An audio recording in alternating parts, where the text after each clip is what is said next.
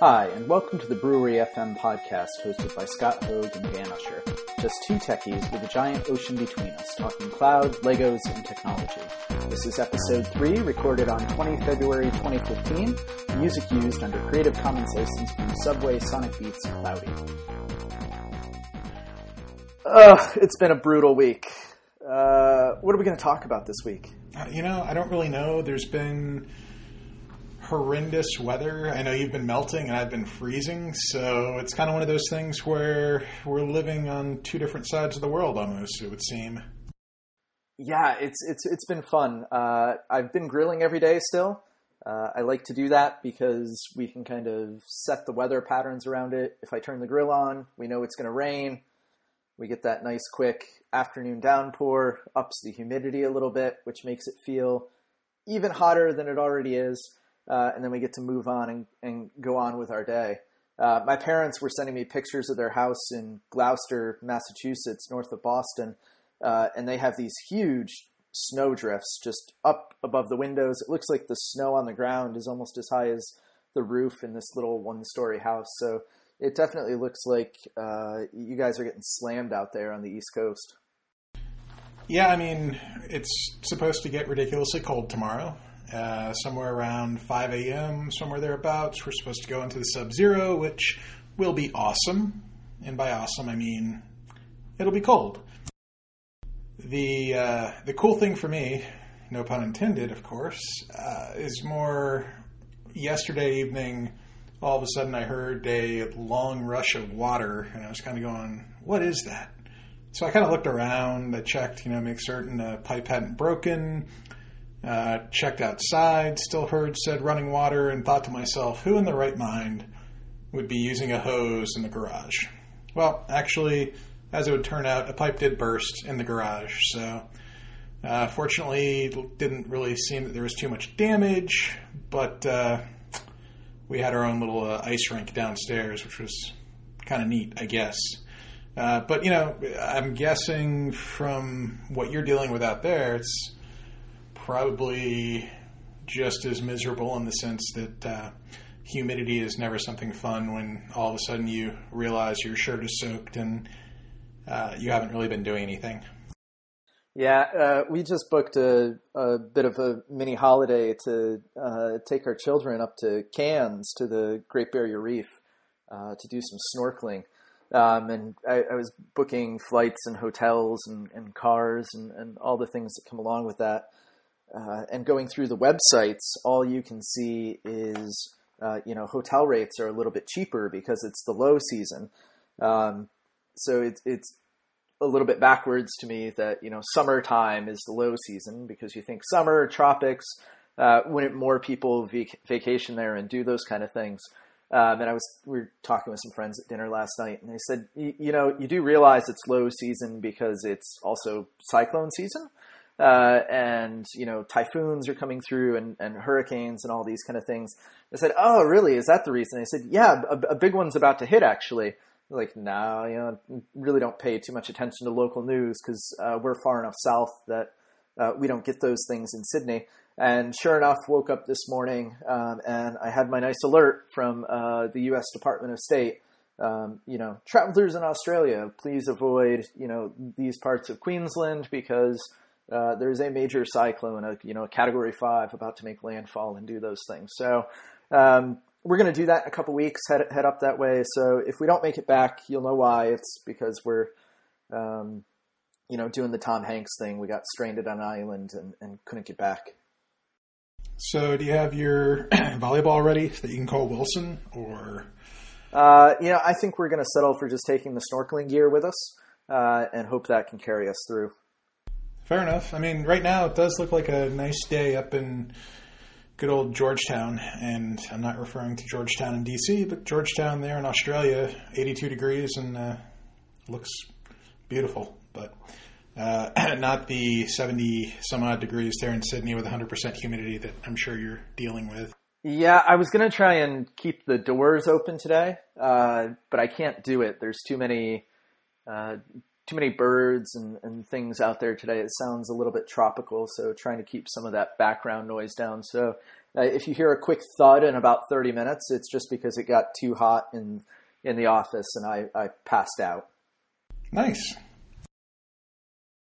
So, in other news, looks like if you're a OneDrive subscriber, you are able to get 100 free gig on OneDrive, the consumer edition, to use to your heart's desire. I don't know if you saw that or saw that pop up in your benefits page for OneDrive if you ever go to it. Yeah, they have all sorts of things. So they had a promotion, I believe that popped up today or overnight for me, where if you have Dropbox installed and then you install OneDrive, hey, we'll give you 100 gigs of space in your OneDrive, which is nice. And then a couple of days ago, they also had a promotion where if you attach your Bing Rewards account or you sign up for Bing Rewards, one of those kind of things, I think they gave you another 100 gigs or 200 gigs, something like that. And I believe both of those stack on top of each other. So potentially this week you could be getting 200 to 300 gigs of free space in OneDrive. Of course, the caveat being, you get this space for a year or two, and then, if you're actually using it, when it goes away, nothing's free forever. Yeah, I just happened to open up Feedly a little while ago and noticed something in one of the feeds, I guess for Slick Deals, mentioning the 1 year 100 gigabyte OneDrive cloud storage for Dropbox users. So kind of neat. I also took advantage of the 100 gigs for 2 years for that Bing Rewards about a week ago. I personally, I don't know what I'm going to do with like extra storage. Might add a duplicate copy of all my MP3s as well as all my photos and put them up there, but I don't really have too much of a use for it since I don't know if you're still an Amazon Prime member, but Prime pretty much opened up their photo storage, I believe. If you're a Prime member, have as many photos as you want up in the web. So kind of one of those things where we're seeing more and more undercutting more and more of the different cloud providers trying to get folks just to use their service. Yeah, definitely. There's this huge drive for everybody to kind of do the land grab and pick space up. And I think, we've hit this interesting point where storage is really just so cheap for some of these providers, with the scale that Microsoft is purchasing at and companies like Microsoft and Amazon and Google and Facebook and everything. They can go out and build these custom kits and, it's not like they're going to Best Buy and buying a couple hard drives. They order these things by the ton, bring them in. So they're paying pennies for, what the rest of us are spending dollars on. So there's some really compelling cases out there to grow into some of this stuff and see where it all ends up. Yeah, it's definitely one of those interesting things. I know, if we were to go set up on-premise SharePoint system and someone said, hey, I want an extra terabyte of storage, that's when we start looking at the, 15,000 RPM drives and we start thinking about RAID levels. And it's not quite as easy as kind of the consumer storage that we're seeing everybody hop on board with. But I would hope that Microsoft, AWS, Dropbox, Box, all the different companies out there aren't just using like a single, platter of some sort that's hosting all of our storage for us, but they're actually putting it out there in such a way that if a drive dies, which, it does happen, especially in a data center in Sydney where it's 268 degrees, they're able to recover the data in some way or fashion, some sort. Yeah, it's, the whole thing's infinitely interesting to me. We always talk to clients about even some of their enterprise-y solutions. We look at advancements in the consumer space, and we always talk about how cheap these things are to acquire. So if we just need some more storage or, if I need to store some more photos from my iPhone in the cloud, I can go and purchase, 100 gigs of space from Apple at a pretty cheap rate per month. We're talking a dollar or two a month kind of thing.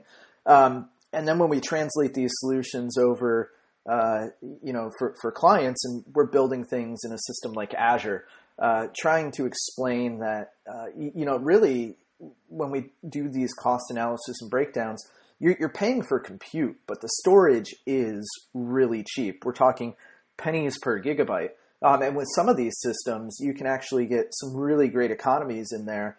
For things like Azure, you only pay for what you use, not for what you provision.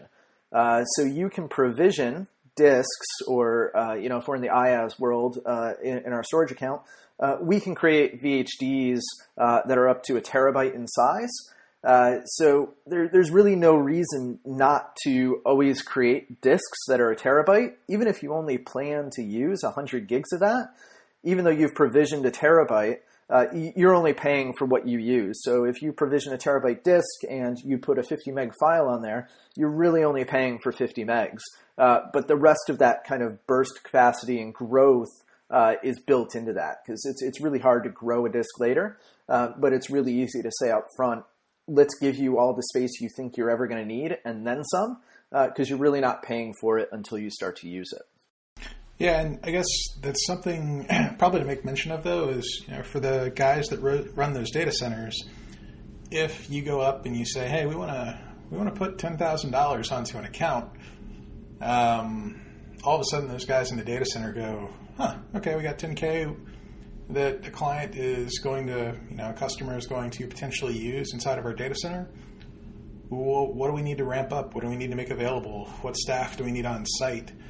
So it's kind of one of those things where if you're doing one of those prepaid accounts with something like Azure,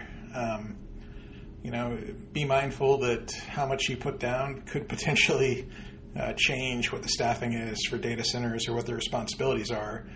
And especially if you are going to do one of those prepaids, realize at the end of that time period, you probably, if you haven't burnt through the cycles of your Azure subscription, you're not going to be able to recoup that money. I want to say, what was it, a couple of years ago, I remember there was a great snowstorm back here in Virginia, DC area, Scott, and you were working with a client, and they had, some amount of Azure credits or something, and they were looking at it and they were going, well, we've got money to burn, let's do this wholeheartedly, whole hog. So kind of one of those things where if you make the commitment and you know what it's going to be, might as well just go whole hog if you've already got the money there. It's like that gift card in the sky that just keeps giving, right? Yeah, absolutely. So, going to the cloud isn't really that hard. We have these conversations all the time, where people think it's really difficult to go there.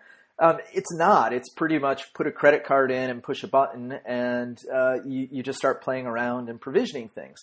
The scary parts are really, do you trust your provider, and do you know what you're going to spend on it? So when we talk about enterprise commitments and recouping things, you really do have to have a solid understanding of the workloads you're going to deploy and what the spend behind those is going to be. You certainly don't want to leave money on the table. It's kind of, you mentioned the way these service providers are provisioning on the back end. So when do they need to buy more hardware? When do they need to bring more staff on?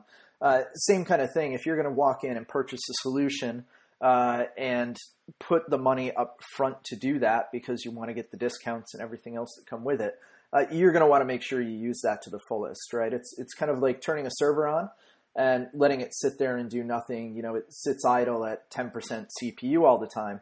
Really, we'd like to see that thing churning at like 75, 80% CPU and making sure that it's actually doing some work, because if it's not working, we don't want it turned on. And we need to kind of treat our money the same way for those things. So if we've spent it, or if we've said we're going to spend it, then we really need to be on top of that and make sure that that's going to happen. Yeah, never want to leave money on the table. Never want to leave something out there that you could potentially, make use of. So in the same vein, I know that is it AC and CJ have their subscription-based service for turning machines on and off. If you're looking for something that'll do that for you, there's services out there just as well. And if you're going to pay money for them, you might want to make certain that you actually go in and configure them and make use of them. So, moral of the story, just if you paid for a service and you're not making use of it, you might want to revisit why you're paying for said service, whether it be the cloud, whether it be something to help you with the cloud, or whether it be, a gym membership and, hey, we've hit February and you stopped going after the first 2 weeks. But wanted to hop into some of the follow-up. I know we're 15 minutes in, and we got a couple things that kind of get left on the table, so to speak, from last week. The first up, we talked a lot about, kind of the churn and whatnot of Azure, AWS, and all of the different changes that seem to be going on a regular basis. Do you notice the folks that you're working with starting to hit kind of this feeling of change fatigue? I know with the folks that I work with, it's kind of one of those things where the engineers on the back end having to go through, do patches and so on and so forth, they're getting kind of run down. But then the end users, the consumers, the customers that are using these systems, just the same way, they seem to be looking at a lot of this stuff and going, oh, well, that's a neat feature. I don't know how I'm going to use that. Or, the flip side, why is that there? And so I've noticed a lot of time we're starting to see a little bit of change fatigue on the end users for a lot of these systems, and a lot of change fatigue on kind of the developers and the IT pros. And I was just kind of curious, what you had kind of noticed there. Yeah, I think it's a matter of everybody trying to acclimate to this brave new world. So for a long time, I've been working with organizations, and we typically step in to execute on a project, and we'll work with their PMO, their project management office, and their project managers. And very often you'll step in and say, okay, this is great. We have PMs. Who communicates with your organization? Or do you have any type of change management communication strategy? So if we're going in and deploying a new SharePoint farm, how are we going to push that out? How are we going to train users? How are we going to talk to them? And very often we're working with these, internal departments. So it's going to be an IT department. And to a certain degree, usually those project managers, they tend to work exclusively on IT projects, and they get this, deer in headlights look on their faces around, wait, we have to talk to the users and we have to explain what's going on. And it's very scary for them, right? Companies like Microsoft and Amazon and others, they're just constantly pushing things out. You go to Facebook one day and it's like, oh, I've got a new button, or you pop over to the Twitter website and, oh, look, there's new cards. And then we translate that into the enterprisey world where we've got, some of these pure SaaS apps. Like we look at something like Yammer, where they're doing all this A/B testing. So you can have one UI experience, and the person who's sitting in the cube next to you, they go, hey, what's this new button on my screen? You go, I don't know. I don't have it on mine. But that's the way these companies are kind of doing things. They're getting quite a bit better about it, right? So companies like Microsoft and Office 365, they're getting better about communicating that change and, putting some commitments in place to say, hey, we know this is a deficiency, and we're going to work really hard to let our customers know what's going on. I think within those organizations, that change management piece becomes critical. So how do we manage that change, and how do we communicate that out? So you have to be willing to talk to your users, and that goes both ways. So those people who are making those communications, sometimes they might even be the ones informing the IT department that things are coming down the pipe, because very often, those folks are down in the trenches, and they might have their heads down and not know that these things are coming as well. Microsoft offers some great kind of pre-baked templates for going ahead and getting people up to speed on these systems, and also kind of coming up with plans to move forward. So how can we better communicate with an organization? So, Microsoft is going to put something in the service dashboard. So within your organization, let's have a plan that when we see these things come up, we're going to take, 2 weeks internally to consume them. Maybe we need to structure some lunch and learns, but we definitely want to have ongoing communications with everybody to make sure that works. Like you said, it does make everybody pretty tired. It's tough. Our jobs are changing and everything's kind of changing around us. So keeping up with those pieces becomes really important. You've just got to learn to make that a part of your day, and be willing to kind of put yourself out there and I think understand the systems that we're consuming a little bit more than we've had to in the past. Yeah, I think, the one thing that has been neat, I suppose, has been to kind of see the, I guess it's the Office 365 product group actually engage a little bit more. I know they do a ton of stuff to try and engage through various means of social media and through different interactions at conferences and whatnot, but more recently, it was interesting to see, I think Bill Baer made a guest appearance with Todd Clint to kind of talk through some of the recent announcements they've had around SharePoint. And then Sonia, I'm going to butcher her last name, Sonia from the group, who is kind of one of the key folks involved with a lot of the different forms components or forms futures, I guess it is. It was interesting to see her host that Yam Jam. I think it was yesterday, wasn't it? She went out on Dan Holmes' IT Unity, and they did a webinar back and forth. So Sonia is kind of she's one of the product managers for the Office group. So she's helping kind of try and again communicate that stuff a lot better than they've been doing in the past. Yeah, I almost feel like I'm watching, someone going on Jimmy Fallon or David Letterman or the soon-to-be Colbert Show to kind of discuss, topics of the day with folks that probably are a little bit more engaged at the lower levels and not necessarily the folks that are going to WPC or some of the different things that Microsoft has for, executive leaders and whatnot. So it's been cool to see him trying to engage across the entire stack. So I don't know if you caught this, but Lenovo apparently had something called Superfish that was going through and acting as kind of a man in the middle where there was software loaded onto your laptop when you went out and bought it. And because it's a consumer laptop, you're not going to go through and wipe it and put your own image on. You're going to use, all the different pieces that they put in place for you because, it's a consumer laptop. It's not for us IT pros to go play with that stuff, I guess. But it was just kind of interesting to see that they had this little piece of software in there, I guess, that was trying to help you locate, things that would be more interesting to you. But in the process, it would actually crack your HTTPS session, intercept it, look at your traffic, so on and so forth. Looks like Lenovo is trying to, put the kibosh on this and wipe it from machines remotely. But that's still one of those things where you just really have to, kind of wonder about these preloaded laptops from Dell, from Lenovo, from HP, some of the, I guess, what we sometimes refer to as bloatware causing a security issue. The Superfish thing is pretty scary. So I heard about this on Twitter first from InfoSec Taylor Swift.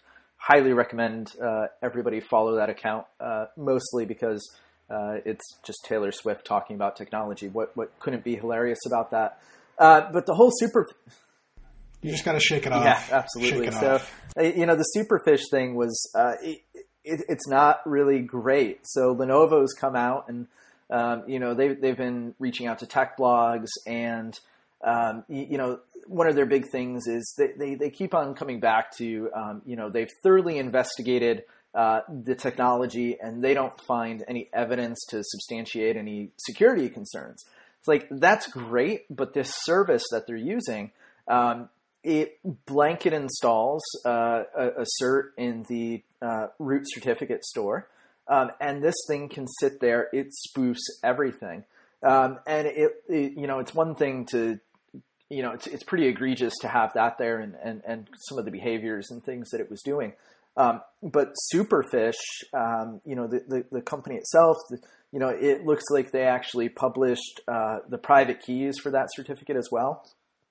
So having this thing sitting there, looking at all the traffic and doing everything, it's really kind of scary. And depending on how you use your computer, potentially, these things have been impacting you. If you're on these regular out of the box consumer builds, some of this stuff's been reported, as far back as a year ago, that it's out there. So definitely some pretty scary stuff. It makes the case for, try not to run the crapware. And, at least I think for people like you and I tend to tinker and rebuild those systems anyway, just to get rid of it. And, it becomes an exercise in frustration to try and get some of those OEM apps back on there. But it can be worth it to have your own kind of custom build and not have to worry about some of these things, because we continue to hear about them. They're really not good. And, at the end of the day, these companies really aren't going to stop doing these things, right? We live in this world where everybody makes their money off advertising and kind of understanding our behaviors. So, until that goes away, it's a really tough, weird place to be in. So you've just got to kind of tread carefully and hopefully be mindful that these things are out here and understand the impacts around them. Yeah, beyond just that Twitter account you mentioned, definitely a good source of information. I think it's the SANS Institute has like a 5 or 6 minute podcast that gets put out usually in the evening, so it's available and ready to be downloaded the next morning. But that goes through SANS Diary, which is pretty decent information as well when you're poking around and going, what patches are out there that I should probably apply, or what bug is hitting the internet that could potentially take my system down. So kind of in the same vein, that information security stuff is pretty serious. But back to the Superfish stuff, I know I could have sworn I saw something a couple weeks ago about maybe it was iOS having like a VPN profile that kind of did the same thing, where the user would go in and once they turned on their VPN client, because they thought they were going through a VPN, all their traffic on the other side was having something similar go on. But I'll have to dig back and see if I can find that article. So, did you ever buy a Windows 10 device or Windows 8 device when you were back here? No, I didn't buy one. So when I ran into you when I was back in the States, ended up with that little piece of garbageware, that Dell Venue 8 Pro thing, which, I really don't understand Windows on a touch screen, like a pure touch device with the desktop and everything. So when they announced Windows 10, I was really hoping that would make it better. So I went ahead and upgraded that. I've been playing around with it. It's still not a great device. It's definitely not my favorite kind of preferred thing to use. Pretty much every time I pick that thing up, I want to throw it at the wall. And usually after about 3 minutes, I just go back and pick up my phone or my iPad and run with those. Yeah, I think that device is definitely an interesting one. I think the form factor or something with Windows 8.1, just they don't make sense on that one.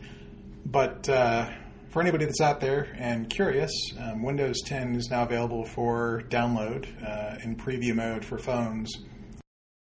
So it's available to you. It's I think you have to join the Windows Insider group, which is just something out on Microsoft's website. If you do a Google, Bing, DuckDuckGo for Windows Insiders, you'll find that information and be able to pull down, I think it's just a code you have to enter on a Windows phone device. But you probably don't want to use it on a Windows phone device that is, your main Windows phone. Not saying that it's not stable, but if it's anything like what Apple puts out for its beta builds of iOS, I would probably steer clear until it actually goes GM. Yeah, you're actually limited in some of the devices you can install that on as well. So it's a really limited preview. And it sounds like it's rough around the edges. I mean, Windows 10 on the desktop is not great. Like it's got some weird issues and some pretty wonky kind of regressions.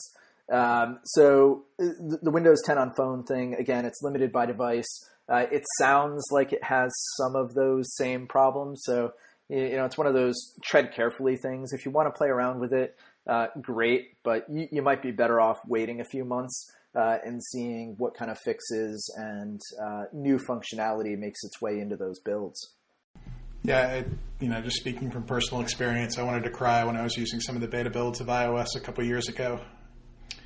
But speaking of iOS, the new devices that, the iPhone 6, iPhone 6 Plus, I believe the iPad Mini 3 and the iPad Air 2, getting kind of hard to remember all these, but apparently Tim Cook got invited to a cybersecurity summit of some sort at the White House last week and was basically telling folks, hey, we're working with Direct Express and GSA Smart Card or Smart Pay cards to be able to use those through Apple Pay, which I thought was, somewhat interesting that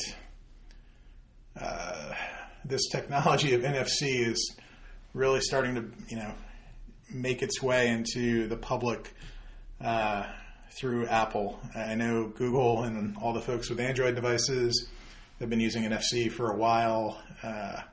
Just interesting to see all of a sudden it gain all this steam with Apple. Yeah, Apple's always been great at that consumer space and selling the story. So for companies like Google and all those Android devices, it was great to have those for geeks, but they didn't have a compelling way to sell that to real people. So when we look at, I tend to look at something like Apple, and the innovation that they have isn't necessarily in the actual features they come up with, but it's in the implementation and the messaging around it. So Apple Pay already consumes a huge part of contactless payments after coming out. And it's really not just because it's NFC. It's great that it's NFC. It's actually a little bit more secure. We get tokenization, with that fingerprint reader and everything else that's going on. So that's really nice from the back end, from the security side. The credit card companies like that, your bank likes that, all those kind of things. But it's also dead simple for consumers, right? So it's really great that like Samsung Galaxy devices have a fingerprint reader on them. But if you ever tried to use them, they stink. Like that implementation is horrible. So Apple, the company, is really good at coming along and saying, let's come up with a compelling consumer story. It's not going to be for the geeks. It's going to be for everyday people. And let's go ahead and push that messaging out there and make it work. And that tends to tick a lot of, the techies off, because they'll sit there and say, I've been able to do this on my phone for the past 2 years. It's like, yes, you have, but the way that you were doing it really wasn't that easy, and it wasn't going to take off with the rest of, the rest of the population that's out there. So it's really nice to see some of these things come along. And, depending on the platform, we also get, to still have our fun and move things through. One of the other things in the iOS kind of space, there's an app out there called Workflow, which I don't know if anybody has had a chance to play with it, but it's amazing. It's basically OS X Automator, but in an iOS app. So you can build custom workflows with any number of actions, and actions can be anything from pick a picture from my camera roll to consume an RSS feed and parse it. Let's do some regular expression kind of parsing on it and pull some like key value pairs back out of JSON and things like that. So you can get really geeky with the stuff and push it through. They had a big update last week. Bunch of new actions, bunch of really cool things. And now this one app is really starting to replace a lot of smaller apps for me. So, Dropbox came out with an update this week. They announced, hey, we've got Save to Dropbox Anywhere. Workflow has been out for a couple months. It's already had that workflow execution in it. So I'm probably going to stick with things like that action. It's got some other really cool, nifty, pre-baked workflows in there. They've got things from go ahead and send my ETA to a contact, let them know when I'm going to show up, all the way down to things like, again, I use it to monitor the exchange rate. So I have a custom workflow I built. It consumes an XML feed, pulls some values out of that, and then pushes it over to an app I use to track all that stuff automatically. So some really cool stuff going on with that app. Highly encourage everybody to take a look at it. Yeah, I happened to find Workflow, I guess, I don't know, a week and a half ago, and started playing with it. And definitely, it's pretty much limitless. Well, I won't say limitless, but if there's an extension sheet, or if there is an action that you haven't been able to do because it just wasn't there by the app developer yet, this definitely acts as that good glueware. So it's been fun to play with. Now it's just the flip side is determining which things should or should not be automated. It's always comical when you see CNN or Fox News or Drudge Report pop something up that's like, so-and-so posted images of XYZ on their Twitter feed. It's like, I wonder if that would happen because I had a workflow set up that I didn't, mean to accidentally have an email automatically get pushed to Twitter or something like that had critical personal information. But so, with great power comes great responsibility. Yeah, it definitely happens. We've got all these Twitter accounts going on right now, and I think, I made the mistake. I retweeted something from the wrong account. I went in there. I was like, I'll just delete it. But you can't delete a retweet. You can delete a regular tweet, but not a retweet. So, like you said, you've just got to watch what you're doing and be mindful of some of this stuff. One of the other things that workflow app does that I've been using it for on my iPad, I've been taking my iPad to work a little bit more, so I've got a keyboard and things for it. And I'm finding that I can get around pretty well with it and use it for a lot of things. One of the things I did miss was the ability to view the source of some pages sometimes.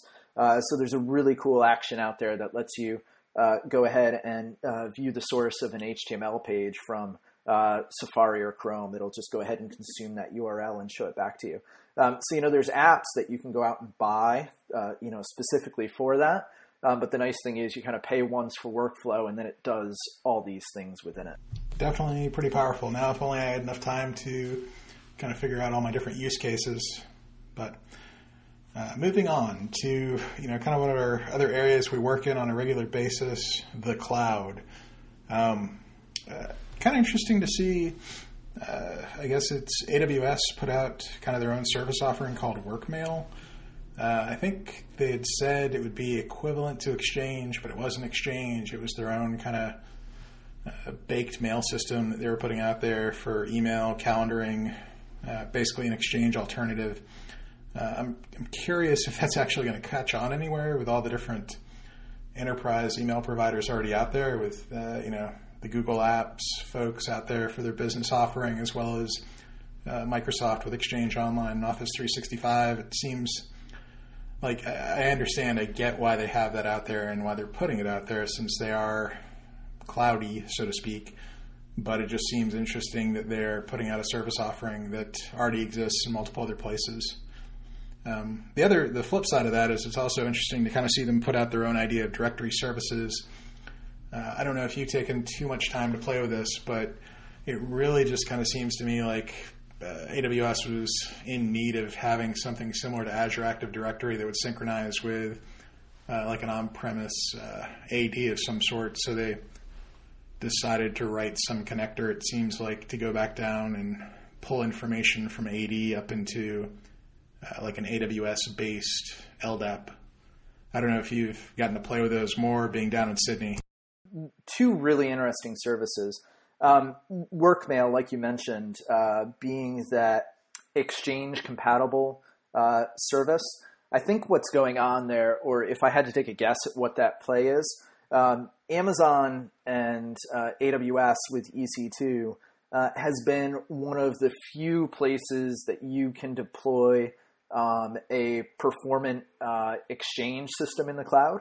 So we still can't deploy Exchange in a supported fashion into providers like Azure. So it's kind of tough. And when you go out and you deploy something like Exchange into AWS, it requires a lot of resources. It's heavy on compute. It's using a lot of databases. We need to stand up a lot of these IaaS servers on the side. So Workmail becomes pretty compelling when, okay, I can get the same economies of moving Exchange out of my data center and pushing it someplace else. But now I can let Amazon handle the heavy lifting on that. So it's nice that it's Exchange compatible. It's got its own iOS apps and Android apps, or you can just hook up to it with ActiveSync. It does all those kind of things. So it's a nice compatible service, pushes things across. I can really see why they want people to maybe deploy Exchange a little bit less, because Exchange is hard enough to manage in and of itself, and then translating that over into a cloud-based deployment, into like one of these public clouds, can be really difficult, because it's one thing to wrap your head around AWS. It's another thing to wrap your head around AWS plus Exchange. So I can see the space for having that managed offering. You also mentioned Directory. So Directory to me is a really cool service. So Amazon hasn't necessarily said what they're running the directory on the back end. So Directory is really two things. So they have two offerings in it. One is Simple AD, so basically Simple Directory Service, and that's a LDAP compatible directory service. Amazon hasn't said what it is, but it supports users, computers, and group policies. So when you look at that in comparison to something like Azure Active Directory, Azure Active Directory is really about managing user and group identities and kind of claims and applications around those and all the assertions and things that go on. Azure AD doesn't handle a group policy. You can't join a computer to it. So it's not really a domain in the traditional sense that we think about a Windows domain. Whereas AWS's directory service, that really truly is a domain in that sense, right? We can join computers to it. We can push GPOs from it. And that's just Simple AD. So we can go ahead and do that and push those things around. The other way that it's kind of different from Azure, so Azure Active Directory, kind of when we want to hook it up to an on-premises existing domain, we have to go through this synchronization process with Directory Sync. So Directory Sync is actually making copies of our objects. It's pushing them up with FIM, and they're going up into the cloud. So there's a agent on premises that's running, that's making sure, hey, my on-premises domain is going to be my source of truth. Let me go ahead and push these up to Azure AD. Amazon's taken a different tact with that. So for them, there really is no synchronization. Basically, once we get out of Simple AD and you say you want to connect it to an existing AD, they use a proxy, and they basically proxy all those connections back to your on-premises system. So when you need to do authentication or join a computer to a domain, things like that, those calls would talk to the proxy, and then the proxy would issue that request back to your on-premises system, or maybe to your Active Directory that's running inside your VPC, things like that. They also announced yesterday, one thing that was kind of missing from the directory service was the ability to automatically join computers up to it. So as of yesterday, they've got an API out there, and you can actually configure it through the console as well, to automatically have your EC2 instances join up to those directories, whether it's the proxy directory or it's just the Simple AD service. It's definitely really neat stuff, and they're both providers are taking a different diverging paths with it, right? So Azure Active Directory is it's really becoming kind of more like ADFS. It's becoming this big federation service. Let me get as much stuff as I can in there for user accounts and group information, and be able to build that holistic view of a user, where AWS is really looking at directory service, it seems, as just that. They just really, we're going to be an IaaS provider. We're going to give you the tools to make these things work a little bit better, a little bit easier, and go ahead and go on your day. Again, it makes for a great story. I can see a lot of the time when I talk to clients and we go, okay, let's go ahead and talk about what we're going to do for identity out in the cloud. And we look at deploying solutions in Azure like SharePoint, and we say, okay, well, we can absolutely do that authentication piece against something like Azure AD, but we still need a place to store your service accounts for your farm and your computer accounts. So now we have to stand up domain controllers. or we have to hook up and maybe do that site-to-site VPN and talk back to your on-premises system. In AWS land with this directory service, I can say, hey, we don't even need to stand up a domain. Let's just deploy simple AD. We'll go ahead and provision all your users and computers in there. And it's less servers for you to manage, less for you to worry about, kind of cuts down on the surface area of what you've got going on there. Yeah, I guess I'm kind of curious, what's going to go on in that space with regard to Azure AD. I know you can use it for all the different things in the cloud, but it just seems like a world where, if it were me, if I were Microsoft and I wanted to dominate the world, I would start trying to do what AWS is doing, but who knows? I guess the directory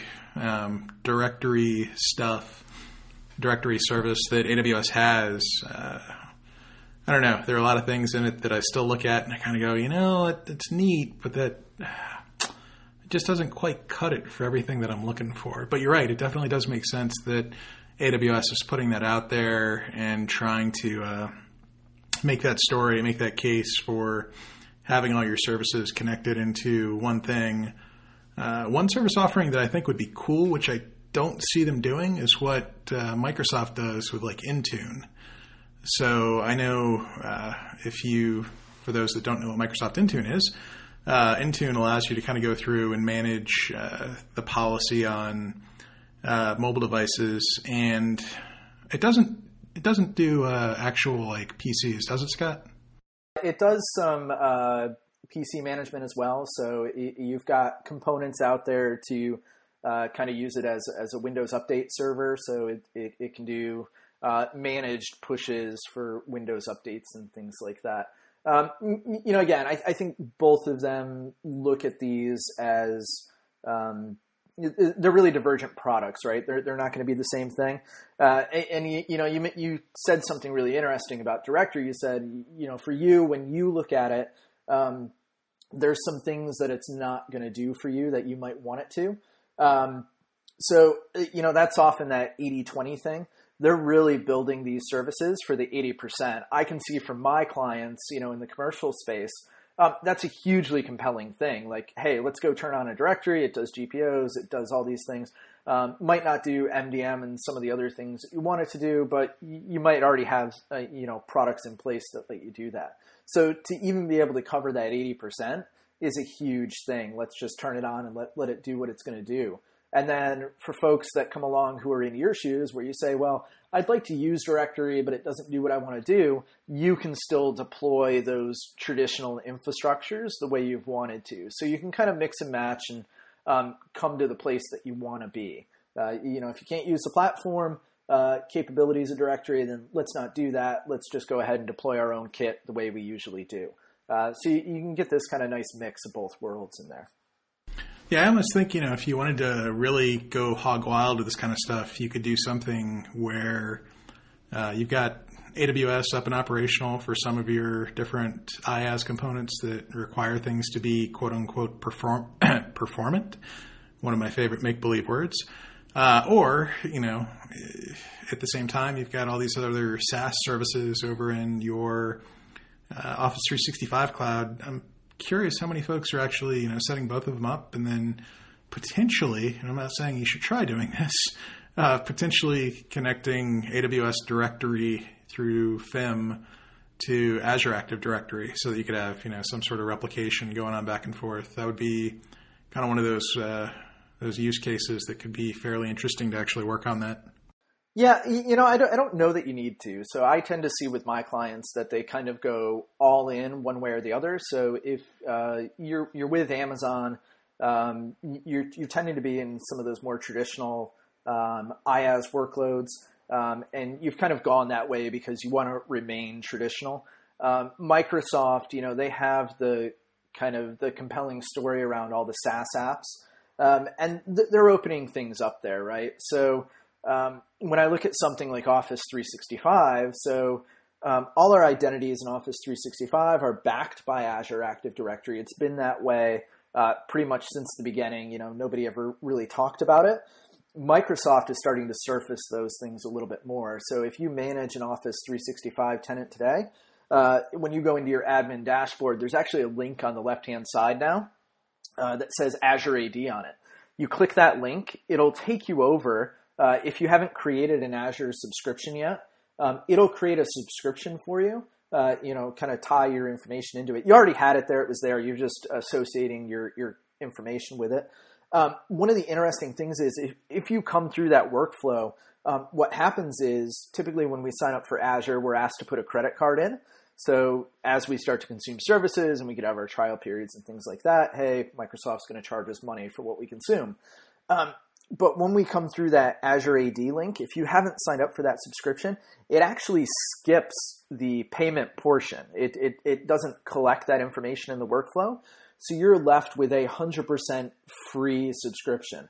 And what's going to happen is Microsoft actually announced this week that they're going to start to tie some feature sets in that typically in the past belonged to some of the Azure AD SKUs. So we've got free, basic, and premium. So those basic and premium SKUs offered some additional functionality within Azure AD. Office 365 subscribers are going to start to get some of that functionality. So if you have an E3, you're going to get access to some of the My App stuff that's out there.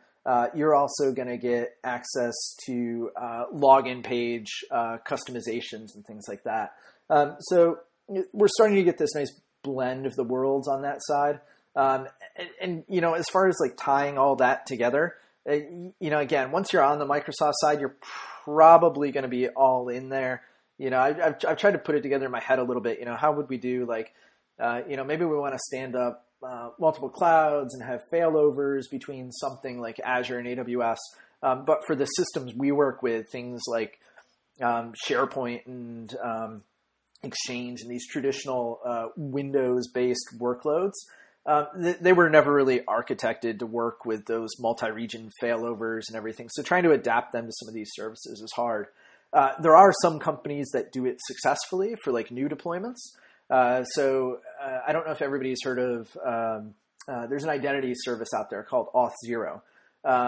They actually have a really cool architecture for the way they run their service. So they basically run a managed identity service, claims-based authentication and all that good stuff.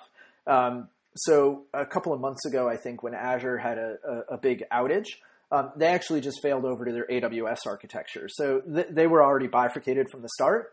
They built an architecture that said, hey, let us live in Azure and AWS and float back and forth between those things.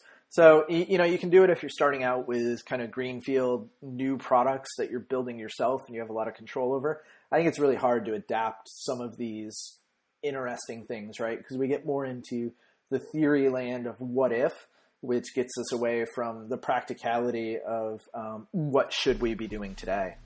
I suppose on this one we'll agree to disagree. Not really, but I think, in some regard it would be kind of fun to have some of the trickier problems of having to put together a system that connects the two. But I guess, from a disaster recovery perspective, maybe that's the use case for using multiple clouds and connecting directory with Azure Active Directory and so on and so forth. But one of the other things from a IT pro perspective that's near and dear to my heart, Microsoft last week decided let's go ahead and start pushing our SharePoint updates through Windows Update, and that caught me off guard just a little bit, mostly because all those times where SharePoint updates require you to do that cute little psconfig afterward, or running the configuration wizard, which we definitely don't like it when people do. So it seemed alarming that Microsoft would go down the path of trying to do that, only because it would leave some SharePoint environments in a pseudo-patched level. I don't really know what your take on it is, but I suppose, if the issue is that SharePoint administrators aren't getting patches pushed to their environments in an orderly fashion, that's one problem. But the same token, by potentially breaking environments, that also causes an issue.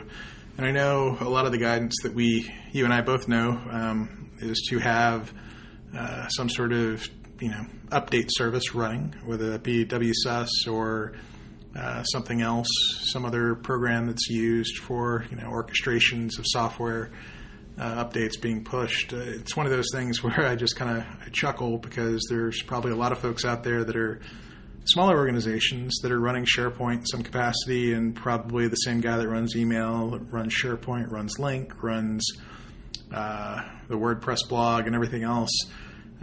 Maybe this is a benefit for them, maybe not. But just seems kind of like one of those things that this is going to cause more problems than fix.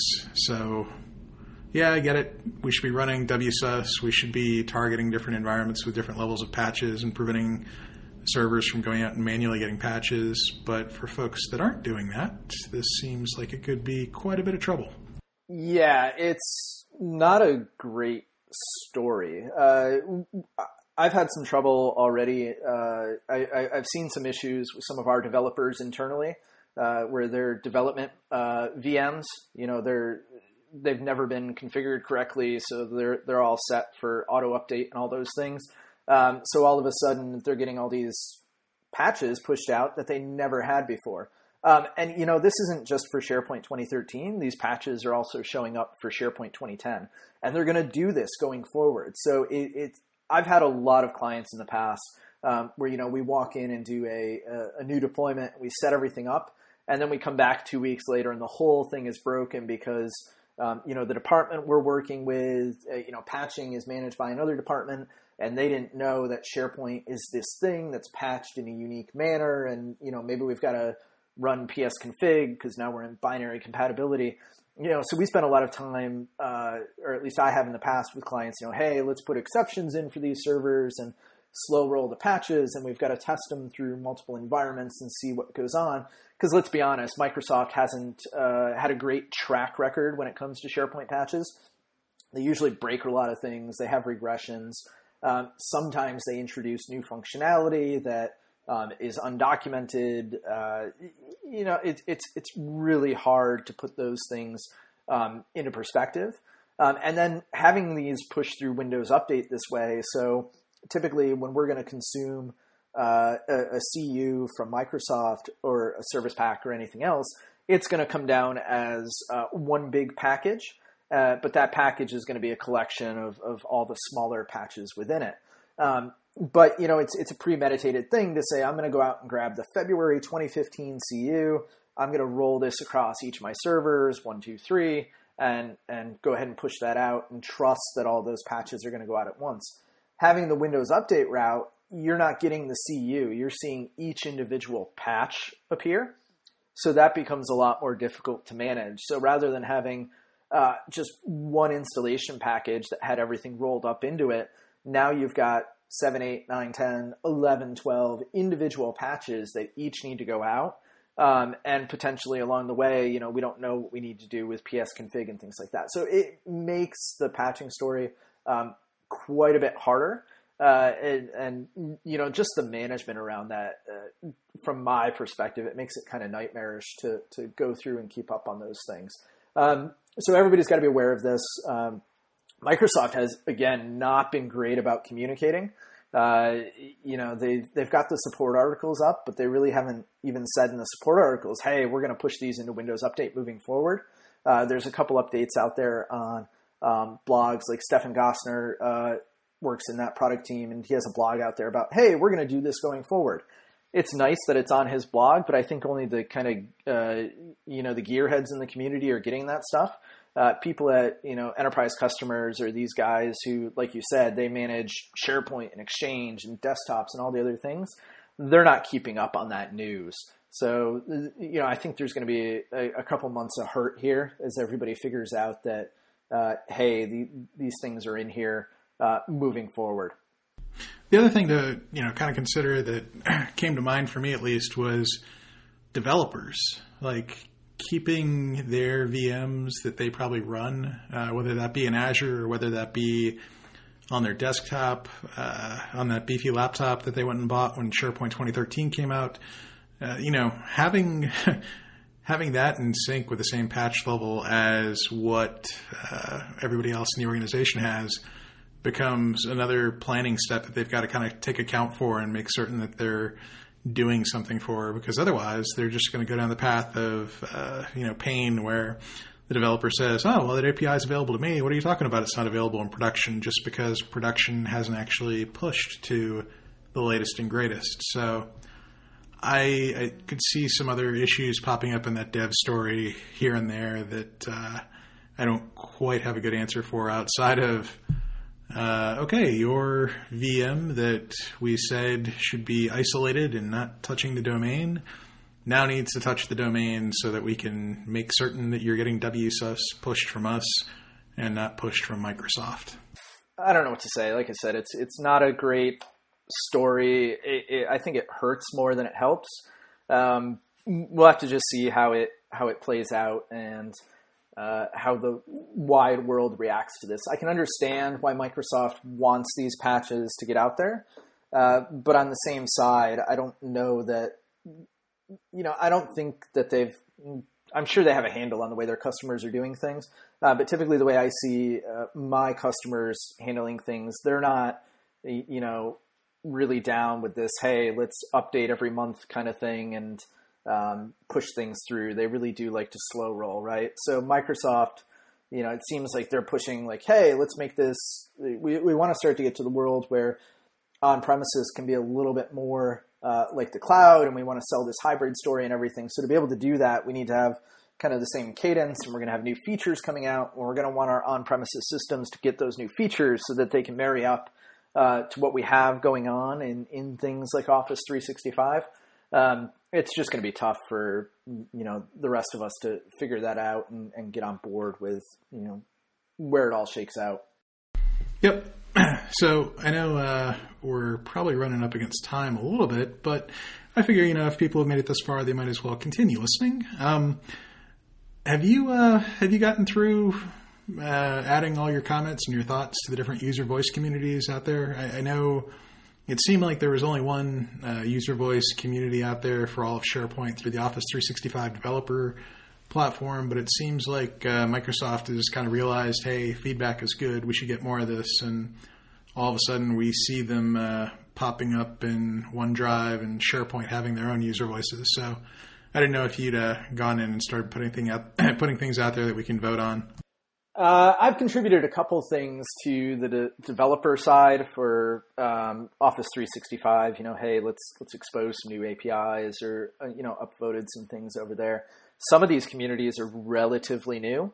So user voice for on-premises SharePoint deployments dropped a week or two ago. It's an interesting place for folks to go out and actually give that direct feedback to Microsoft.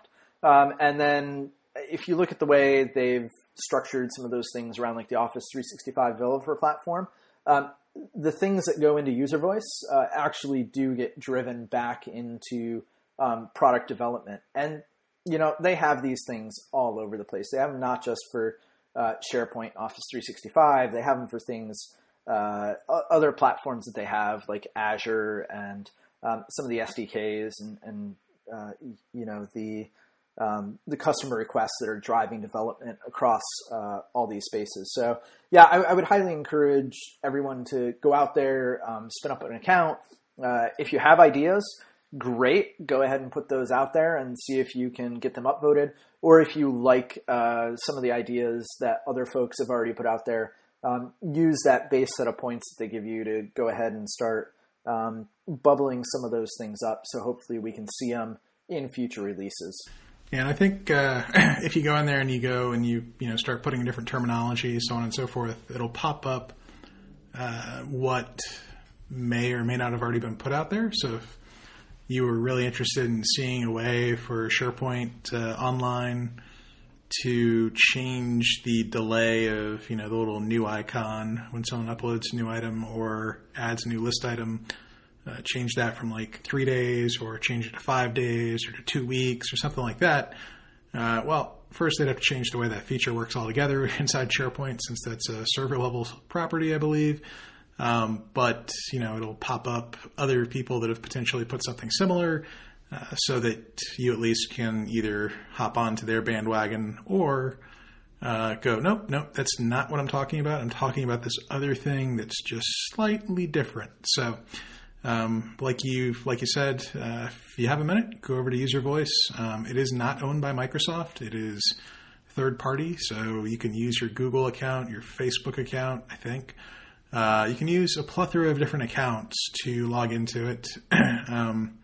I use, I guess, my Gmail account for that, but you don't necessarily have to have a Microsoft account to be able to hop on there and add feedback, and it's not another identity you have to remember. Some of the other kind of interesting things in the Office 365 world, there's been a lot of churn this week. Kind of like you mentioned, some of the different things that have been popping up. I think probably the most notable to me is seeing some of the functionality added with the cloud service providers, or cloud storage providers, having that be something that's pluggable for Office 365, specifically the Office apps. And I know they said, updates would be coming down the path, down the road to the Office web applications, but it was interesting to wake up the other morning and, do my usual morning routine of popping open the App Store, going to updates and going, there's 1.5 gigs of updates for Office on iOS. Fantastic. To see that, the update was the ability to go in and join in my iCloud account and be able to hit documents from there instead of having to go through either Dropbox or just OneDrive. So interesting to see that kind of pop up. The other thing that probably wasn't noticed quite as much was with regard to OneNote. And I know the last time the OneNote iOS app got any sort of update was probably about a month ago. That was up till, I think, this morning or last night for you. The ability for it to go through an OCR images, which is pretty wild to have, something go through and OCR all of your pictures that you take so that all that information is searchable. I know, Scott, for you, whenever you go on a trip, you tend to take photographs of every single receipt and drop it up into that other provider, similar to OneNote. So I guess this is kind of, the response to that, being able to go through and take pictures with OneNote through the Office lens and have that go through on iOS devices and automatically do the transform. And I think that was also added in for the OneNote app for OS X. So it came to OS X, then it went to iOS. And then last, the other thing that popped up with OneNote, and I just literally saw a tweet about this maybe 20 minutes ago, was Microsoft announcing that you can now use a stylus with your iPad to use OneNote. And I thought that was kind of one of those things that's kind of I wouldn't say it's a game changer, but it's interesting to see all these different little updates popping out to add additional usability to the product. Yeah, I think it's more, Microsoft is starting to adopt some of the native features of platforms. So, for like that iCloud Drive integration, it wasn't so much that they integrated with iCloud Drive, it was that they integrated with kind of the native document picker. So that workflow can be a little obtuse because, hey, they're using Apple's APIs to go ahead and get in there. It's nice to see them doing those things. I look at things like Outlook for iOS and Android. So what used to be Acompli, they're pushing updates to that weekly now. So some of the things that were missing in there in the beginning, like some of the MDM features, like if I have a PIN requirement or a passcode requirement on the Exchange side, on the ActiveSync side, in the past, there was no way to enforce that, or the Acompli client wasn't watching for those things, and it is now. So they're just adopting the features that they can of each platform to make them marry up with their kind of mobile first, cloud first vision. So let's be platform agnostic and use the features of each platform where we can. So it's kind of exciting. It makes it nice to watch some of those things. Like I said, I try and use my iPad at work quite a bit more. So it's nice to have access to Word and PowerPoint and things like that on that device with really great fidelity, and being able to go through and just kind of work on whatever device I have in front of me, because usually it's either going to be one of my laptops, which is going to be a Mac or a Windows laptop, or it's going to be my iPad or my phone, something like that. Like I said, I don't think it's ever going to be one of those cruddy little Windows tablets. I could have sworn that you were made for that little Dell Venue Pro 8. I can't stand that thing. It's the bane of my existence. I'll have to find more toys for you when you get back to the U.S. I guess, in December, January of next year for your next holiday? We'll see how that goes, and we'll see if my wife lets me buy any new toys.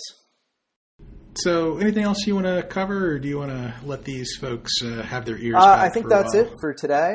We'll definitely come back next week and try and slog through some more of this stuff. I think going week to week through these things, our list of topics is continuing to grow.